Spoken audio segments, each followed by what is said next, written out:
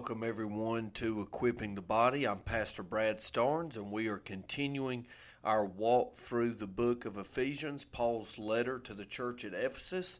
And today we're going to be beginning chapter number 3. Last time we were together, we finished chapter number 2, and so now we are going to be beginning chapter number 3. I have no idea how far we will get in the time allotted, but we will go as far as we can. And so Ephesians chapter number 3, and I want to say a brief word before we get started to thank everyone that has supported us financially through Buy Me a Coffee or through Patreon. That allowed us to upgrade the podcast, which now we'll be able to permanently publish our episodes. We'll be able to record more episodes because I've been able to upgrade the podcast to a paid subscription through your support. And so if you have the desire or feel blessed or led to do so, you can contribute to that support through our Buzzsprout page by clicking on the support show link, or through Buy Me a Coffee and looking up Equipping the Body. So at any rate, Ephesians chapter number 3 is where we're at today. And so Paul says this, chapter 3, verse 1, he says, "For this reason I, Paul, the prisoner of Christ Jesus, for you Gentiles, if indeed you have heard of the dispensation of the grace of God, which was given to me for you, how that by revelation he made known to me the mystery, as I have briefly written already, by which, when you read, you may understand my knowledge in the mystery of Christ, which in other ages was not made known to the sons of men, as it has now been revealed by the Spirit to his holy apostles and prophets, that the Gentiles should be fellow heirs of the same body and partakers of his promise in Christ through the gospel, of which I became a minister according to the gift of the grace of God given to me by the effective working of his power." And so Paul is speaking of a mystery, and he's mentioning the Gentiles, and he's mentioning several things. And so in order to fully understand this passage, I need to once again remind you the recipients of Paul's letter to the church at Ephesus are Gentile believers. These are not Jewish believers. They are not ethnically Jewish. They are not of the physical bloodline and seed of Abraham. These are primarily Gentiles. And if we know that, it helps us to understand that in the new covenant, salvation is made available to not just God's chosen people, those that came up Jewish, but to anybody and everybody who repents and believes in the Lord Jesus Christ. And so that's important to understand. And Paul writes previously in chapter 2 talking about how Christ is building the church and the saints of God, those who are far off. We know that's the Gentiles, and those who are near, that's the Jews. And so he's keeping on this theme, if you will. And I think it's also important to keep in mind Romans 1:16, "For I'm not ashamed of the gospel of Christ, for it is the power of God unto salvation to them that believe first, to them that believe, to the Jew first, and also to the Greek." And so Jesus came to the Jew first and to the Gentile second, because the Jews were of the promised seed of Abraham. They were the chosen people of God. And so we understand that. So he says, "For this reason I, Paul," so he's identifying himself, Paul. For what reason? Well, the reason that God's building a dwelling place. In the last episode we saw that. And then you see that in chapter 2, verses 19 through 22.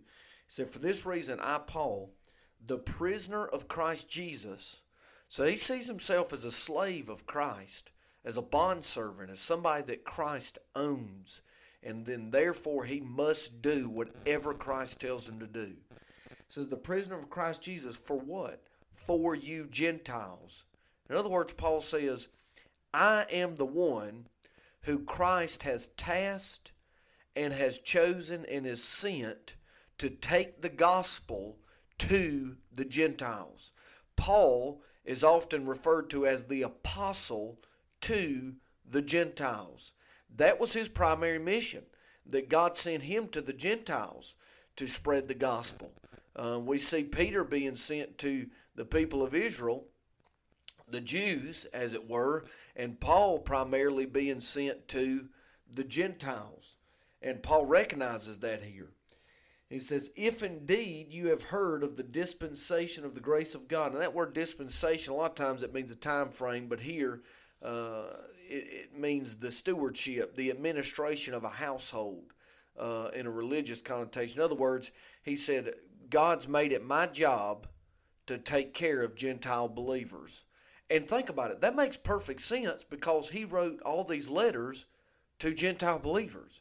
And so it makes perfect sense that he would make a statement like that. He says, if you've heard, if you know that it's my job of the dispensation, or you could say, and be completely correct and faithful to the Greek word behind economia, that the administration, the stewardship of the grace of God, which was given to me for you. Now, who's he writing to? He's writing to the Ephesian believers who were Gentiles. So, for you Gentiles, keep the context in mind. For you Gentiles, how that by revelation he made known to me the mystery, as I've briefly written already, by which when you read you may understand my knowledge in the mystery of Christ, which in other ages, aka Old Testament, in the past, was not made known to the sons of men, as it has now has been revealed by the Spirit to his holy apostles and prophets. Okay, so he's talking about this mystery. He hasn't told us what the mystery is yet, but let's slow down, because this is a difficult passage. It's kind of fluffy. It's kind of deep. It's wordy, and so let's slow down. So Paul is the apostle to the Gentiles, or as he terms it, the prisoner to the Gentiles. So it's Paul's job to take the gospel to Gentiles. Makes perfect sense because he wrote all these letters to the Gentile nations. He was called the apostle to the Gentiles, so we got that. That's the first thing we're pulling out of this passage. Okay, number two, that God has not only set him over the Gentiles, but that God has revealed some mystery to Paul. So that again, we don't know what the mystery is yet, but that God has given the revelation or the revealing of this mystery to Paul. Now we know, because he keeps bringing up Gentiles, that it has to do something with the Gentiles, but we don't know what it is yet. Now, we also know that this is part of the new covenant, because what does Paul say? He says, in other ages it was not made known to the sons of men. In the Old Testament, in the past, before the time of the apostles, this mystery, again, still hasn't told us what it is yet, but this mystery was not known. They had no idea. But he says, now, by the Spirit, capital S right there, the Holy Spirit, the third person of the Trinity, our Godhead. In other words, you could say it this way, by God, because the Holy Spirit is God. He was revealed to his holy apostles and prophets that what? That the mystery. So he talks about the mystery, and now he tells us what the mystery is. And so he's revealed this mystery, so we know he's about to explain what it is, if you know your punctuation, that the Gentiles should be fellow heirs of the same body, Israel, and partakers of his promise in Christ through the gospel. So the mystery is that the Gentiles could be grafted into the branch by the gospel. Now, Israel was the branch. Okay? God chose Israel. God went to Abraham, said, I've called you out of the land of Ur. I've sent you. I'm going to take your seed, your physical bloodline, and I'm going to make a great nation. I'm going to give them all kinds of land. And out of them, all nations are going to be blessed. How is that so? Because the Christ, the Messiah, the Mashiach, the anointed one, is going to come through your bloodline. So technically, Abraham, God said, in your bloodline, everybody's going to get a blessing, because Jesus is the Savior of the world, not just the Jews. He's the Savior of anybody who repents. Red or yellow, black or white, they're all precious in His sight. Male or female. Jew or Gentile, if you repent of your sin and cry out to Christ, He will save you, no matter who you are or what you He will transform you and conform you to the image of Christ from the inside out through the process of sanctification. So Paul says the mystery is this, that the Gentiles can be grafted in by the gospel. That was unknown to the Old Testament writers and prophets. To them, Gentile was a cuss word. They had nothing to do with the Gentiles. The only way they would entertain or be good to the Gentiles is if a Gentile would come to Israel and proselytize. In other words, they would take on the Jewish religion, and even though bloodline-wise they were not Jewish, for all intents and purposes, religiously, they would become a follower of Judaism. They would become a proselyte, okay? And that's the only way. But even then, if you study Jewish culture, even then they were treated like a second-rate citizen. And yet Paul says, well, here's the mystery. God don't care if you're Jew or Gentile. If you come to Christ, you can be born again into the family of God through the power of the gospel. And so that's what he's talking about here, is the mystery revealed. And partakers of his promise in Christ. How? How does all this happen? Remember our questions, who, what, when, why, how? How? In Christ through the gospel. Outside of Christ, no flesh can be saved. Because even the Jews with the law and with the Old Testament and with their oral tradition, everything they had with the temple, with the religious system, they still could not save themselves because they were wickedly sinful. If you want any proof of it, you just need to go all the way back to Genesis chapter 8, and when God looked Noah in the eyeballs and said this, the imagination or the mind or the heart of man is evil from his youth. From his youth. And so it really doesn't matter if you're Jew or Gentile. Outside of Christ, you're lost. So all this was made according to Christ. Now, Paul goes on in verse number 7, of which I became a minister according to the gift. Who's the I? Paul. Became a what? A minister, a pastor, a preacher of the gospel. According, how? How did this happen? To the gift of the grace of God. Whose grace? God's grace. Given to me. Given to who? Given to Paul. By the effective working of his power.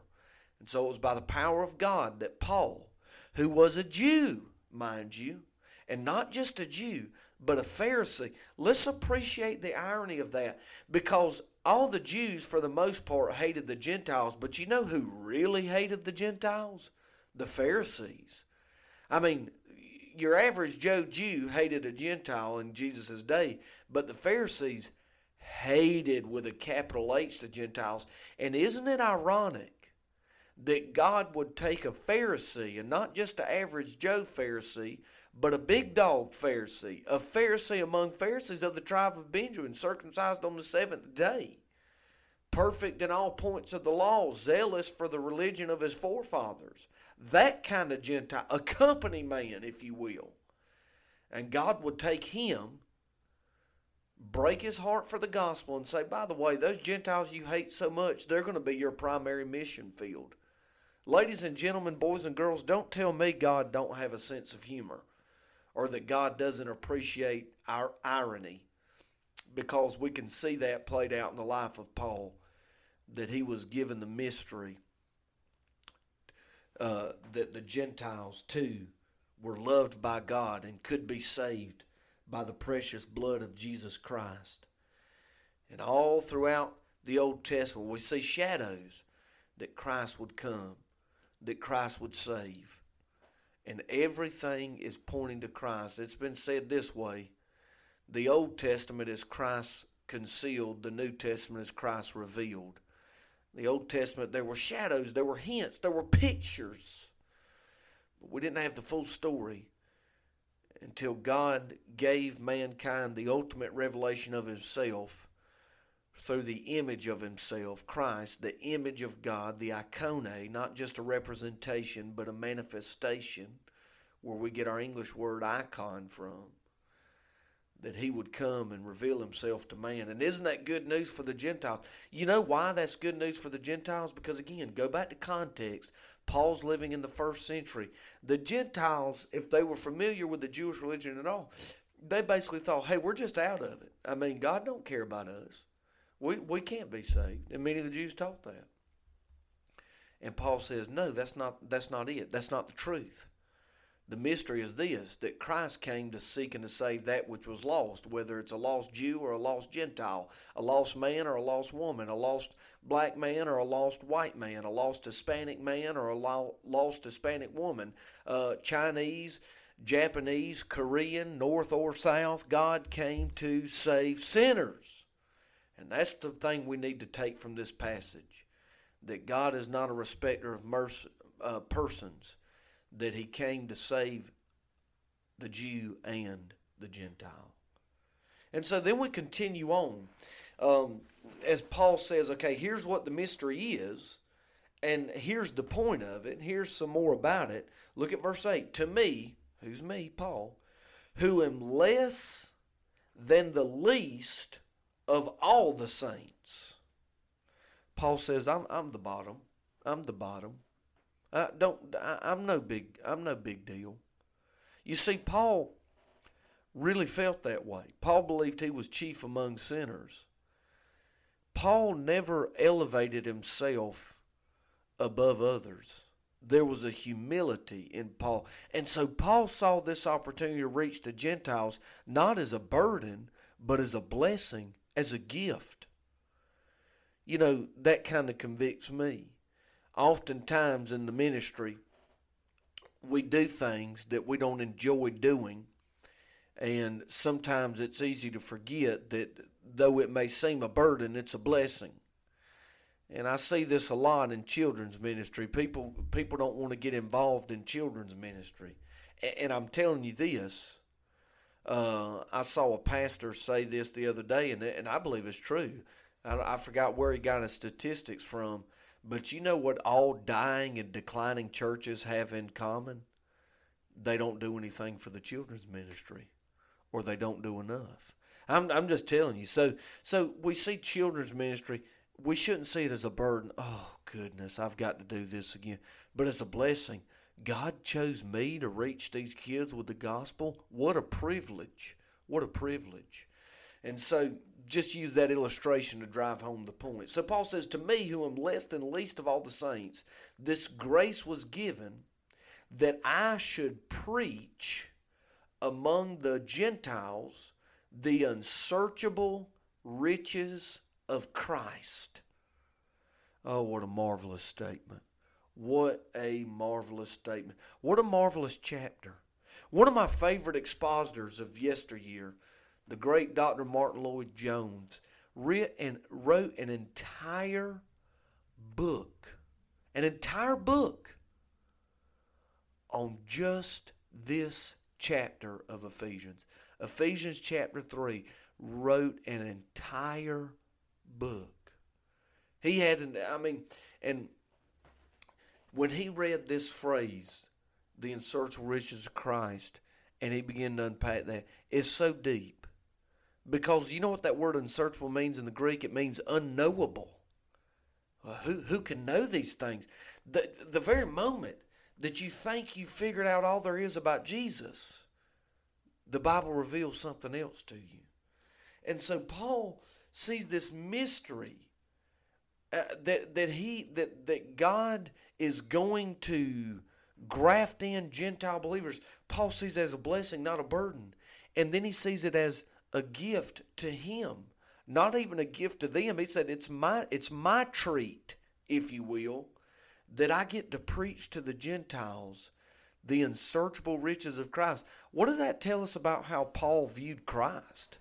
Well, it tells us that Paul had a very high view of Christ, because to him, the treat, the pleasure, when we meet somebody and you say thank you, you say, oh, the pleasure's mine. To Paul, the pleasure is all mine, that I get to preach the unsearchable riches of Christ, the unsearchable riches of his mercy. They're unfathomable. The unsearchable riches of his glory. it fills the earth. I mean, the list goes on. I don't even have time. I'm this passage is so holy to me that every time I even approach Ephesians 3:8 through 13, I get almost sick feeling, because it's just such sacred ground. It's such sacred ground. So we'll pick up and we'll give this section its own episode next time we're together. And so I want to thank you for listening to Equipping the Body. Remember, continue to read the book of Ephesians, asking those questions: who, what, when, where, how. Constantly remind yourself, Paul is writing this to Gentile believers. He's talking about things that have to do with Gentiles, and just he's writing to a church. Keep reminding yourself the context. Keep making notes. Keep using those Bible dictionaries, and begin to dig and begin to try to squeeze all the juice you can out of each passage. And God bless you, and I hope you have a wonderful week.